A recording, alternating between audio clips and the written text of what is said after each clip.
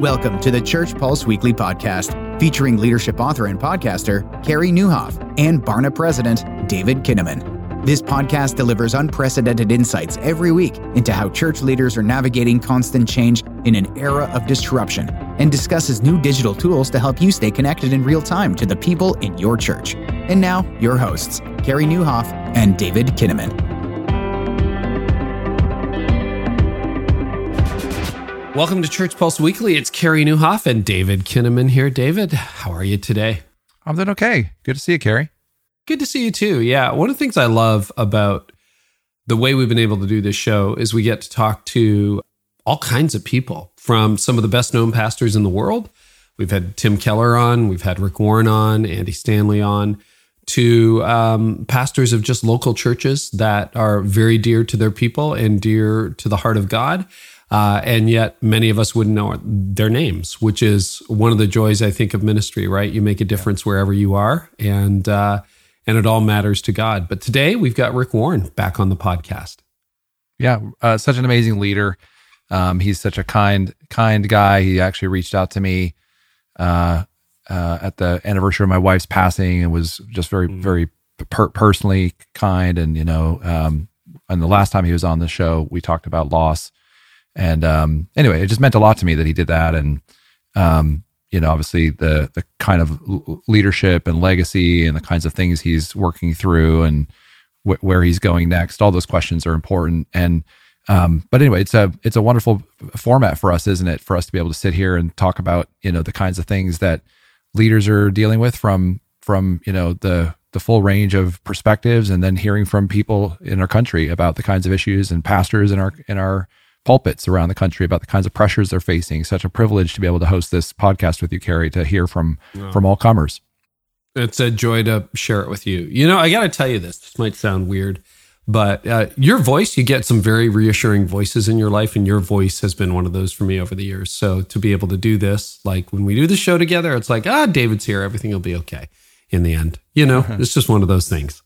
Thanks, Carey. Well, it means a lot. And I feel the same way about you. And I think the kind of friendship that God has given us through the years, and then the way we're able to, have hosted this conversation, the private conversations that we have about life and leadership and all the things, have meant a lot to me too. So thanks so much for saying that. Well, I'm going to be in California for a few weeks. So one of my goals is to get to the Barna offices and actually do a Church Pulse Weekly in person, because you and I started this right when the world shut down and nobody could leave their house for the most part, right? That'd be great. Well, we'll throw open the doors and roll out the red carpet and get you some really good some tacos and burritos here, and we'll go walk along the ocean.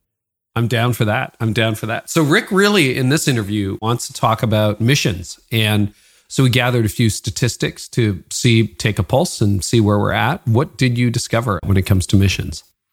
Well, I think one of the bigger perspectives we could have is this idea of global outreach, thinking globally during the time of the pandemic has really been affected, right? Like a lot of people realize that so much of what they needed to do, their world shrank. And still, 6 in 10 Christians say that providing all people access to a printed Bible is motivating them concerning global missions. We did a big study called The Future of Missions, in which we looked at millennials and their attitudes towards missions. Super interesting findings about some of the ways that they often feel that they're held back by the fear of their parents. So really important things there. And then the most common form of mission support was churches financially supporting organizations that perform missions globally, as opposed to, sort of local churches sending missionaries overseas. Of course, many churches do that as well. But just like everything, I feel like there's going to be a lot of new pressures, new opportunities that are placed on missions and missions work that are going forward, sort of how the pandemic is going to shape that as well. Well, David, this is really close to Rick's heart as well. And we got to focus a lot on that in my conversation with him. Also, our conversation covered a lot of different topics as well. In fact, too much to include everything in this episode. So we are going to play a portion of that conversation for this podcast. But we're also going to offer our listeners an extended version of this interview on Barna's YouTube channel. So if you head on over to the Barna YouTube channel, you'll get to hear about Rick's thoughts on leadership succession and why he chose to pass the baton now, how he's resisted the temptation to give into polarization, given everything that's happening right now in our culture and politics, and what to do as a pastor when you have a vision, but it's not the right time to share it yet. So make sure you head over to Barna's YouTube channel. So that's youtube.com/Barna Group. You can get all of that. Now let's dive into my conversation on missions with Rick Warren. Well, Rick, welcome back to Church Pulse Weekly. It's nice to be back. You guys are some of the smartest people in the universe, and I love you guys. Well, thank you. We love you too. And I'm not sure about that, but it is really good to have another extremely wise and smart leader on board. And Rick, you know, you're changing seasons in ministry. And I think most people have heard by now the search for a successor at Saddleback is on. Yes. Mm-hmm. And you're really doubling down on missions, right? In this new chapter of your life. Why missions? Why, of all the things you could be focusing on, why does that have your heart and your attention right now? Well, because when you go back to think, why did God even create the universe? Let's go back to the most basic thing. Why did God even create the universe? God wanted a family. He wanted a family. He wanted a race of individuals who chose to love him voluntarily, who weren't, who had a free will to not choose him, and not like angels, but he wanted children who voluntarily love him. And so God created the entire universe just to create this galaxy, just to create this world, just so it tilts on an axis to sustain human life. 1 degree this way on the axis, we freeze up. 1 degree this way, we burn up. We are perfectly sustained for human life, just so we could create the human race, just so we could create you, just so he could die for you and you could be a part of his family. So why has not Jesus returned yet? You know, if that's his thing, God wants family because he wants a big family. The reason Christ has not returned is he wants a bigger family. He says this multiple times in Scripture. In Peter, where he says, God is not lazy. He's not slack in concerning his promise, but he's not willing that any should perish, but that all should come to repentance. He's not delaying this because he's watching Monday Night Football. He's delaying the coming because he knows that the moment the last person who's going to receive him steps across the line, bam, we're out of here. Right.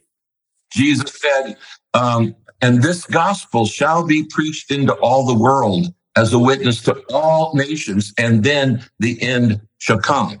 So missions predicates the coming of Christ. It's interesting to me, Carrie, that in Acts chapter 1, the last thing on Jesus' mind before he goes back up to heaven in ascension is go make disciples. In fact, it's interesting that the disciples came to Jesus in the very last moments, and they asked him a question about prophecy, which he brushes off and blows off. And he says, it's not for you to know the times of the season, but he switches to evangelism. You'll be my witnesses in Jerusalem, Judea, Samaria, and the uttermost parts of the world, the whole world. So they want to talk about prophecy. He wants to talk about mission. This is what's on his heart. If you want the power of God in your life, if you want the blessing of God on your life, if you want the anointing of God through your life, you must care about what God cares about most. And what God cares about most is he wants his lost children found. There is nothing more important than that. God wants a family. He loves us. He wants us to love him. Now, he didn't need us. God wasn't lonely. God has always been in relationship to himself, Father, Son, and Holy Spirit in a love relationship. But if I go, I'm so full of love, but I don't bestow that love on anything, my love's worthless. Bestow it on a pet or a person, whatever. God says God is love. Doesn't say he has, it says he is. It is his nature. It is his essence. It's who God is. We were created as objects of God's love. That predicates mission. Love leaves no choice. The church that doesn't want to reach out is saying to the world, you can go to hell. Yeah, literally. That's just really honest. The church that doesn't want to grow. There's no sin in being a small church. It takes all kinds and shapes and sizes. No sin in being a small church. It is a sin to have a small vision. Every church, a church of 25 people, is called to fulfill the Great Commission. Okay, it's not like just for mega churches. The Great Commission is for every Christian and for every church. We did some research. Barna did some research, Rick, in partnership with Mission India. This hasn't even been released yet, but I would love to get your take on a couple of things. So about 4 years ago, Barna did this often quoted question. They asked people, do you know what the Great Commission is? So we did an updated thing. So let's talk about the Great Commission. A little more than half of all U.S. churchgoers, not like general population, but people who identify as churchgoers, say they are unfamiliar with the term the Great Commission. Wow. And another 1 in 4 say they've heard of it, but they can't recall its exact meaning. Love your reaction to that. Well, actually, it doesn't surprise me because emphasis on mission and emphasis on evangelism has been going down in my lifetime every single decade. Yeah.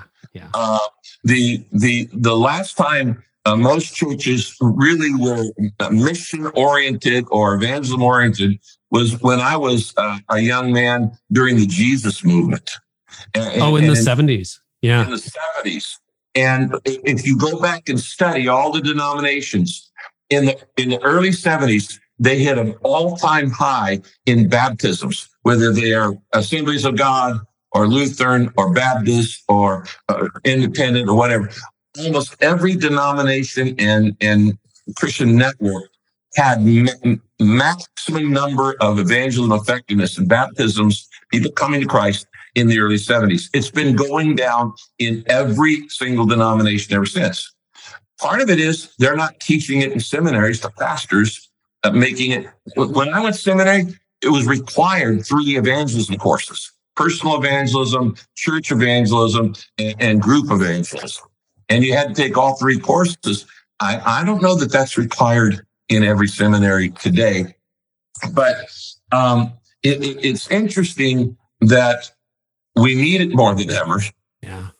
Obviously, we need it more than ever. There are only 2 religions, quote, if you consider Christianity religion. It's more than that. Obviously, it's a life. Jesus never called it a religion. But Christianity is growing and Islam is growing. Christianity has grown over the last century through conversion, and Islam has grown through birth rate. Okay, they've grown through birth rate. Now let's look at this. Even though evangelism is not a high priority, Christians are still 1 out of every 3 people in the world. Think about this. There are 600 million Buddhists in the world. 600 million. There are 800 million Hindus in the world. There are about 1.5 billion Muslims in the world. There's only 15 million Jews in the world because the genocide of the Holocaust destroyed several generations. It should be 10 times that amount, but only about 15 million Jews. But there are 2.3 billion Christians in the world. Now, that means 1 out of every 3. Now, they're not all my brand of Christian or your Christian, but if you were to say to this person, do you believe Jesus is the Son of God? Yes. The Father, Son, and the Holy Spirit is Trinity? Yes. Do you believe the Bible is the Word of God? Yes. Do you believe in heaven and hell? Yes. Do you believe that Jesus died on the cross and rose again and he's coming back someday? Yes. Then we're on the same team. Yeah, exactly. You're a Muslim. You're not a Buddhist.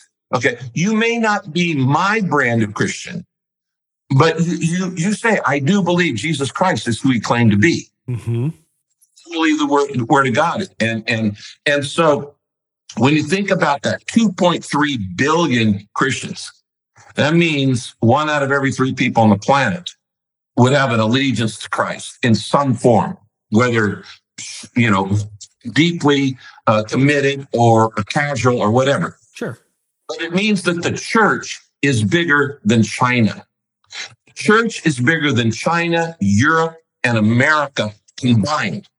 We are the largest thing on the planet. We dwarf everything else. I could take you to 10 million villages. I've been in 164 countries. I could take you to 10 million villages. The only thing in it's church. It is the only civil society in most of the world. The first thing in any village is always a church. Second thing is a bar. They may not have a grocery store or a post office or a school, and a bar. And I talked to governments about this, that if you want to have a distribution channel, nothing's bigger. We have far more distribution channels than all of the Walmarts and McDonald's and Coke and everybody else put together. We don't have any. Yes, things look bleak in America, but that is not the picture of the world. When we're myopic and we see unchurched nuns going up in America, we think that's represented in the world. No. Revival is going on in many places. By 2030, there will be more evangelical Christians and, by the way, more English speakers in China than in America. Wow. Didn't know that. So let's focus on America or the West right now for a second, because I agree with you. I think we've seen a decline in the Great Commission, awareness of the Great Commission. People aren't preaching about missions as much. How do you, if you want to inspire a vision for mission, any tips for preachers on how to do that? Like, you've preached thousands of sermons. When it's kind of ignited the congregation, what has happened in your preaching? Well, of course, I have preached a lot of these messages. We set a goal between the year 2000 and 2010 to be the first church to go to every nation. Jesus said, "Go make disciples of every nation." And I thought, has any local church ever actually done that? Gone to every nation? Why can't we be the first church? When Jesus told the disciples, "Go make disciples of every nation," it was physically impossible. Yeah. They literally, God often asks them to do something impossible. They couldn't go to Australia. They couldn't go to Latin America. They couldn't go to Canada. There were no planes, trains, automobiles, no ocean-bearing vessels. You either ran on a donkey or a horse or you walked. Yeah. And so they couldn't go. Today, you can go anywhere in the world within 24 hours. If you don't believe that, ask a travel agent. Say, I want to be on a mountain in the Himalayas in Nepal. They'll have you there tomorrow within 24 hours. We are the first generation. We literally can go to the whole world. Yeah. So we said at Saddleback, why don't we be the first church to actually go to every nation? Well, I didn't even know how many nations there were. I had to look it up. Okay. Now I know what name means in Greek, and I did my doctorate in missiology, but I said, why don't we just look at the physical nations? There are 197 recognized nations in the world. 197. There used to be 196. Sudan split in half. 195 of them are in the United Nations. The only two nations not in the United Nations are Serbia for war crimes and Taiwan because China won't let them in. So we said between 2000 and 2010, by the end of the decade, we will have sent our members on what we call the Peace Plan to PEACE, plant churches, equip servant leaders. A is assist the poor, C is care for the sick, E educate the next generation.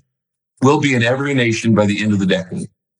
Over the next 9 years, I sent out 13,869 Saddleback members to every nation. And on October 18th, 2010, a couple months before we had to end the deadline, we went to Nation 197, a little island in the Caribbean called St. Kitts. Only had 35,000 people, but we went there, planted a church, equipped leaders, assist the poor, care for the sick, educate the next generation. So I pastor, honestly, a church of missionaries. When we have a guest speaker, we've now had well over 20,000 people have served In fact, the head of the Peace Corps, the United States Peace Corps, told me that Saddleback's peace plan is bigger than the United States Peace Corps, that we have more people in more nations than the Peace Corps does. So we just wanted to prove that you could do this. Obviously, we're a big church, but we that changed the tenor of Saddleback Church. When you have that many people go overseas and you've seen true poverty and you've seen the destruction of famines and earthquakes and all kinds of things, and wars and all these things. When you come home, you don't care about a diamond tennis bracelet anymore. Yeah. It just changes your value system. And what I did long before we started anything we're doing now is we reversed the mission education process. Here's what I would encourage pastors to do if you want to become a missional church. Reverse the process. When I was growing up, I was taught mission education was this: pray for missionaries. Study. Listen to missionaries. Study. Give. Maybe someday go. What we did at Saddleback was reverse and said, don't pray, don't study, don't give, just go. Just go. We flipped it on its head and said, just go. Why? Because I knew that if they'd go, when they came back, they want to pray, study. They want to give. We just flipped it. And the way you build a mission-driven church or a missional church or an evangelistic church, and we found that when we sent them overseas, they came back, they cared more about their neighbor. Yeah. That all of a sudden they had a bigger heart for the poor in Los Angeles and the lost Muslim who lived next door and things like that. So we just flip it. And what I believe we need to do is what I call the great reversal. For 2,000 years, all missions, 100% of missions was done through local churches. Until about 150 years ago, there were no mission boards. Right. Okay. There were no mission boards. Missionaries left local churches to go to. In the last 150 years, we have had the 501c3 of the church. There are now over 45,000 Christian 501c3s in North America. Okay. Now, why did those start? Mom and pop mission agencies and big ones too. Why does that? Because the church stopped doing its job. And people had to go outside of the church when they got a heart for Thailand or for Haiti or for whatever.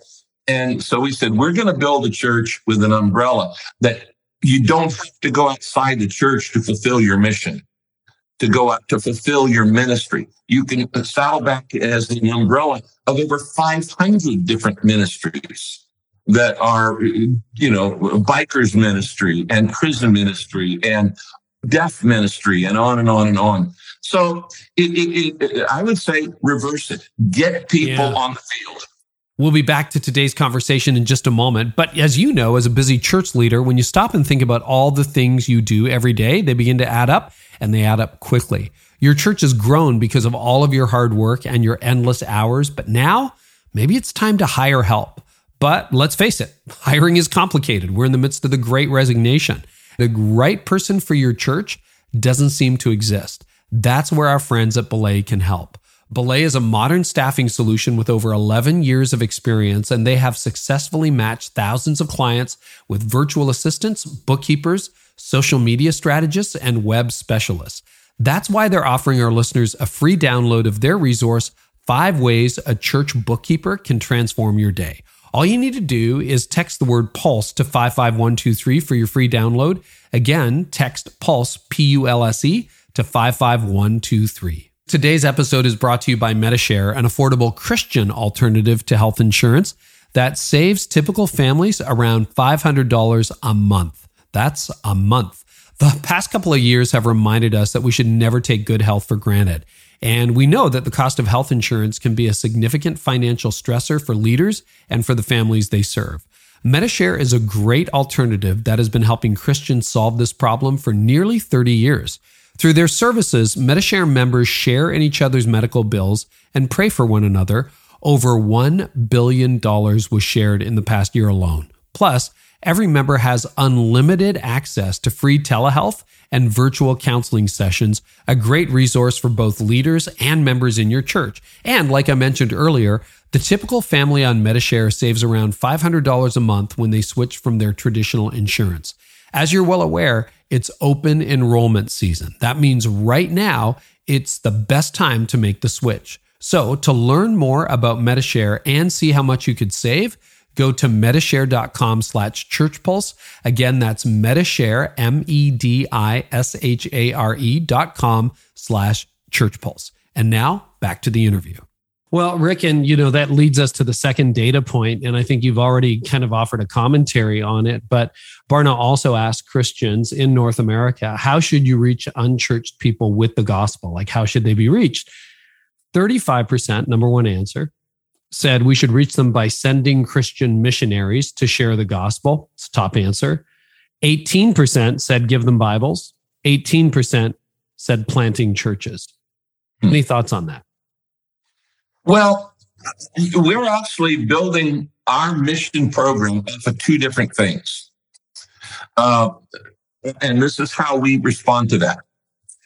One of them is that when Jesus sent out his disciples on missions, he sent out the 70, and then he sent out the 120.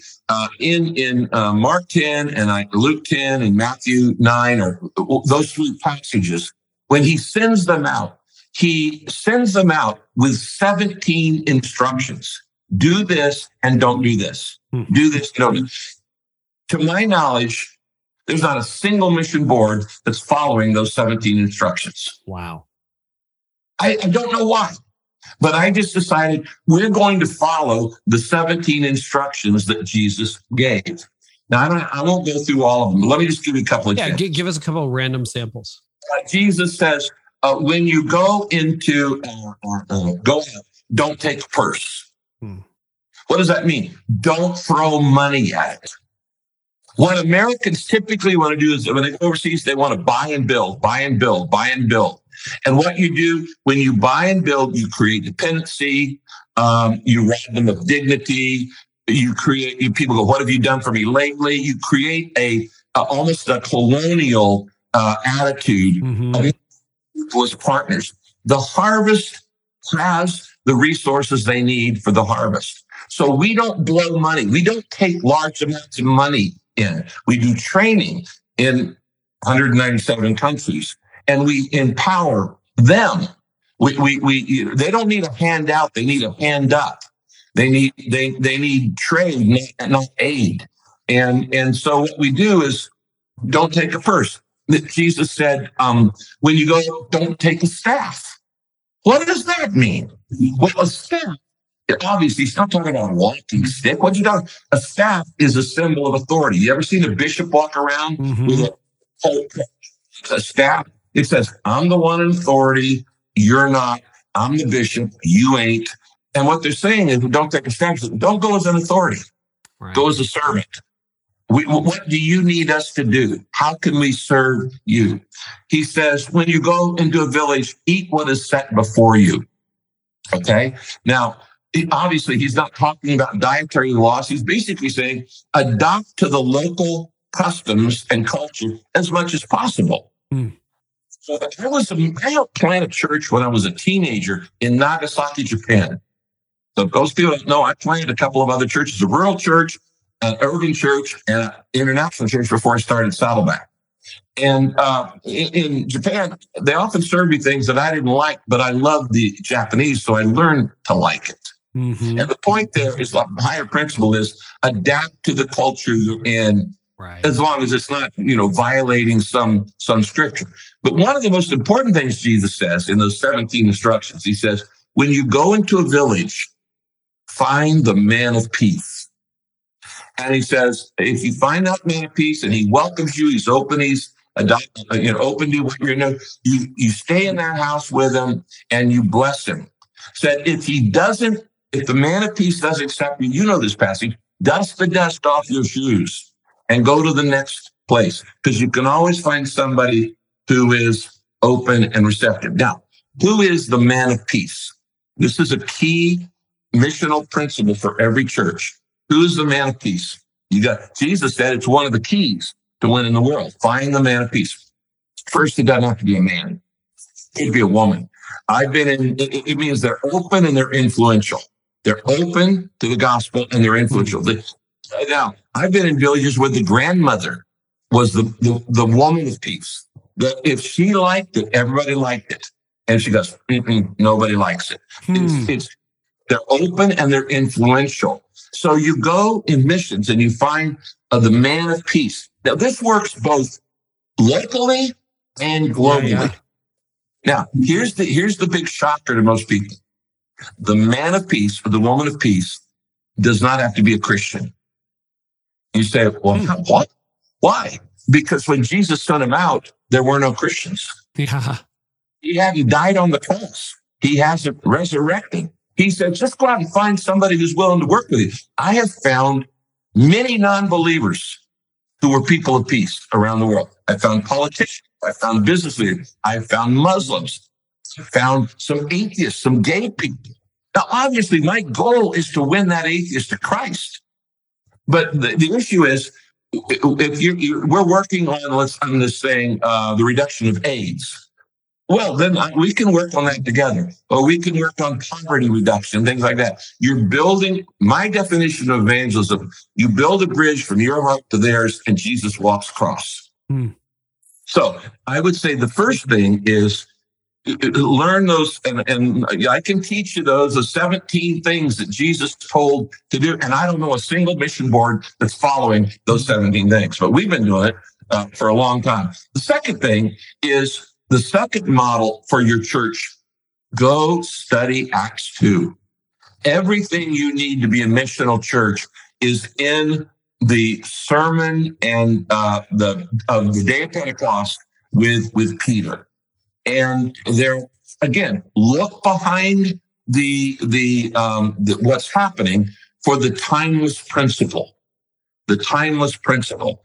And for instance, when the Holy Spirit came, which obviously is the first principle of a missional church, we have to completely depend on the Holy Spirit. It's God's power who makes the church different from every other organization. We have something nobody else has. We have the Holy Spirit. Okay? And so he says, you'll receive power when the Holy Spirit comes on you, and you'll be my witnesses. The purpose of the Spirit is to empower us for mission. Now, here's the problem with that's one may be the most misread verse in the Bible by pastors, because they think it's sequential when it's actually simultaneous. It doesn't say you'll receive power with the Holy Spirit and you'll be my witnesses in Jerusalem, then Judea, then Samaria, then the end of the earth. It says, and in Jerusalem and Judea and Samaria and the Israel. It's not sequential. It's simultaneous. Most pastors I know go, yeah, I care about missions, but first I'm just going to reach my community. Yeah. Once I reach my Jerusalem, then we'll go to my Judea, which is my county. And then once I reach my county, then we'll go to Samaria. That's like the culturally different people next door to me. And then eventually we'll go to the whole world. It doesn't say that. If you are a church of 25 people, you have to be an and church in some way. You have to have a local and global vision, or as Bob Roberts calls it, a local vision. Yeah. Global and local. So Pentecost gives us about 10 things. For instance, the point of Pentecost, it says everybody heard in their own language. Mm-hmm.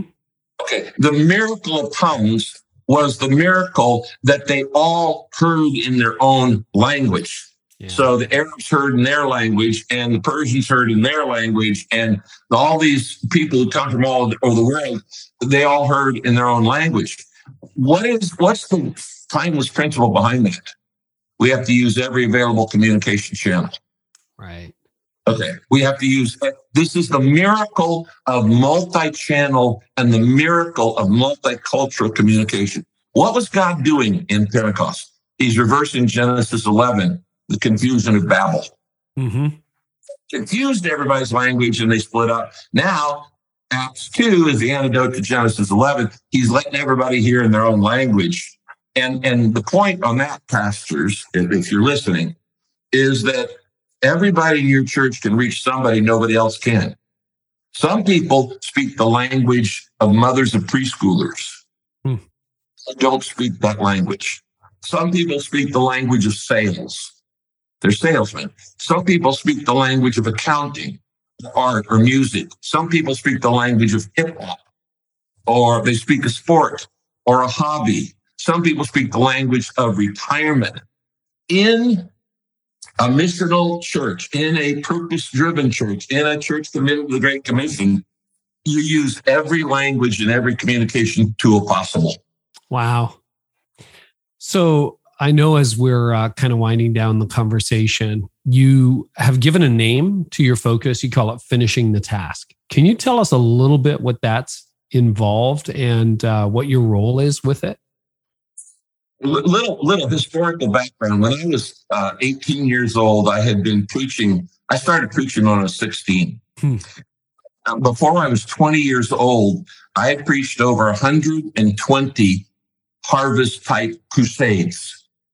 As a teenager, wow. I had preached over 120 evangelistic crusades on the West Coast, up and down the coast. Billy Graham hears about this long-haired teenage kid, takes me under his wing, and mentored me for the next 50 years. Before Billy died, he did 3 great congresses on evangelism in Amsterdam 83, 86, and 2000. He had me come and speak at each of those, where we brought in 13,000 Christian leaders to train them in evangelism. And one day he took one of my books and translated it in 17 languages. Well, in the third of those,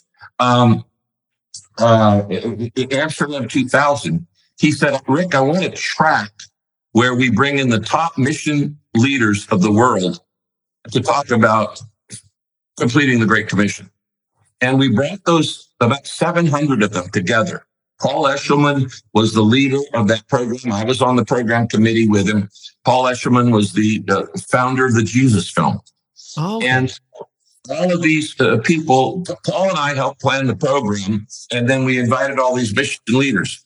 Out of that, one day there was a challenge to, why don't we reach the final frontier that even today there are tribes that have no known gospel, no known believer, no church, no Bible in their language.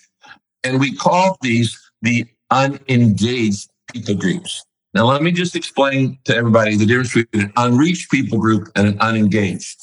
An unreached people group in mission terms means less than 2% of the area is Christian. That's unreached. So for that matter, San Francisco could be an unreached people group. Okay, if less than 2%, some cities could be that.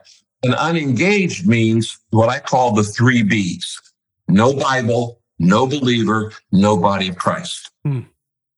In 2000, we thought there were about 600 of those tribes left in the world. 600 that had no Bible, no believer, no body of Christ. The reason they haven't been reached in 2,000 years is because they're small. We have less than 100,000 people. Okay. And so if you're translating, you're going to translate a Bible for 4 million people, not for 40,000 in the prioritization. Okay. Now, a people group, I'm going to make up a people group. Romanian bikers. Okay. I'm just making that up. Romanian bikers. They might have 40,000 in the world, 20,000 in Romania, 5,000 spread out in New England, 3,000 in Buenos Aires, and the others are spread over in Asia. So it doesn't mean they're even in the same place, but they have no Bible, no believer, and no body of Christ, no church. So we started a group called Table 71, because it was a table there, which we founded. It included the major groups like Youth with a Mission, the International Mission Board of the SBC, Campus Crusade for Christ, Wycliffe Bible Translators, American Bible Society. These are the giants of mission. And we started this group 21 years ago. Saddleback started hosting an annual conference for what we call finishing the class. And it's a different kind of conference because it's not a preach-a-thon where people come and just preach at everybody. But a lot of the time we're sitting around tables going, who's going to take that group? Who's going to take that tribe? And our goal in FTT, Finish the Task 1.0, was to get 2 full-time missionaries for 3 years in each of these tribes. Well, over the last 21 years, we kept finding more tribes. The group grew to 3,600 tribes rather than 600. But right before COVID broke out, we had the last of FTT 1.0 conference, and we were down. We had gotten them all down, and I said, whatever's left, Saddleback Church will take those. We will adopt those. Now, it didn't mean that they had been reached. It meant that some organization or church had said, we'll take that people group. Right. To make sure. So they're adopted. When we got to the end, there were 60 tribes left, and they were all deaf tribes. Deaf tribes. Everybody speaks American Sign Language, ASL. Some deaf places, they don't have any language at all for deaf. Wow. So you have to get a visual Bible, just like you have to have an audio Bible for blind people. And so we started to work on that, and we took that down. Now, 2 years ago, Paul Eshelman retired from being the leader of FTT because his wife passed away. Kathy, a sweet woman, passed away. And I was chosen by these groups, Campus Crusade, IMB, Wycliffe, and others, to be the leader of FTT. And I'd like to come back and talk to you about that sometime in detail. But I want to leave you with what we're doing and how every church can be involved in this. But here's the big idea. If our calendar is correct, if this really is 2021, if this really is 2021, it means we're 2021 years from the birth of Christ, which means that AD 33 was when Jesus went back to heaven after the resurrection. Okay. And the last thing he did before he went back on the ascension is he gave the Great Commission. The Great Commission was given in AD 33. And what that means is that 2033, which is 12 years away, 2033 will be the 2000th anniversary of the Great Commission. Yeah. Okay. That's 12 years away. So I have challenged organizations, and we're building the largest coalition in history of Christian organizations. And we're involving Catholics, and we're involving Orthodox, and we're involving Pentecostal and Reformed, and we're involving churches and organizations. We already have over 1,600 organizations that have signed on for the next 12 years to make sure that we get a Bible in everybody's heart language, believer in each of these unengaged, unreached people areas, and a body of Christ, the church established in every unreached people and every unreached place. It's a 12-year goal, and I am resigning from Saddleback Church to lead that for the next 12 years. About that in detail sometime. Oh, that's great. Well, Rick, can't thank you enough for making the time to be with us and encouraging thousands of pastors again today. We're so grateful for you. Thank you. This won't be the last conversation. Pray for the pastors, Karen. I would love that, Rick. That'd be fantastic. It's all yours. Lord, we love you, love each other. And I thank you for these church leaders who are listening right now, and pastors, planters, staff members, elders, deacons, whoever they are. I'm asking for you to do a couple things. Lord, first, protect their health, their physical health. This pandemic is not over. And even if they don't get COVID, there's so many other things that can drain their body and their immunity. So I'm asking for you to protect their health during this time when things aren't healthy physically. Second, I'm asking you to protect their mind. There's so many distractions. There's so many divisions. There's so many things that are, it's easier to get in trouble for something you say today. There's this cancel culture and people are on edge, and there's so much division. I'm asking for you to give them the tongue of the wise, as Proverbs says, so that shut our mouths from saying stuff that would cause us to cause harm to the body of Christ. And I pray, Lord, that you would give them a double portion of your Spirit. What you've called them to do, you have equipped them to do. They've studied to do. They've prepared to do. Now I'm asking you to anoint them to do. Lord, I want to encourage them and just say congratulations for still being around. When I talked to so many who gave up in the last 18 months, and I know that there are many who are probably listening and feel like they're ready to throw in the towel. They're ready to give up. Lord, don't let them do that. Help them to realize that their ministry matters to God. That it has nothing to do with the size, has nothing to do with the size and significance have no comparison. That, Lord, what we want is healthy churches of every size.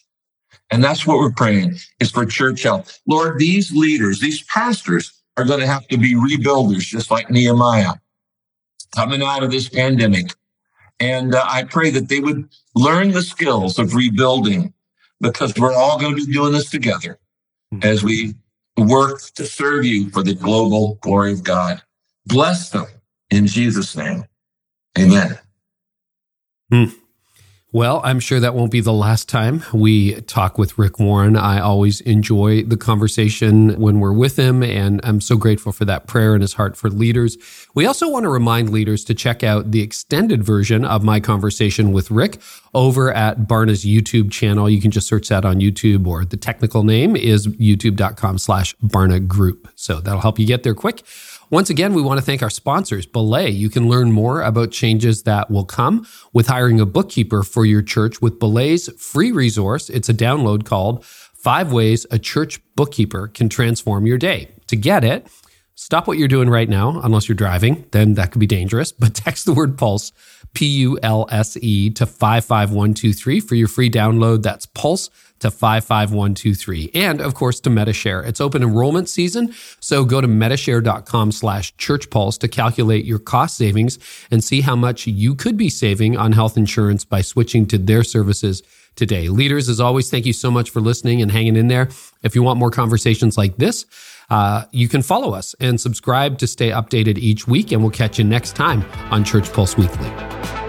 Thank you for listening to the Church Pulse Weekly podcast. Join us next week for more insights on navigating constant change in an era of disruption and how to stay connected to the people in your church.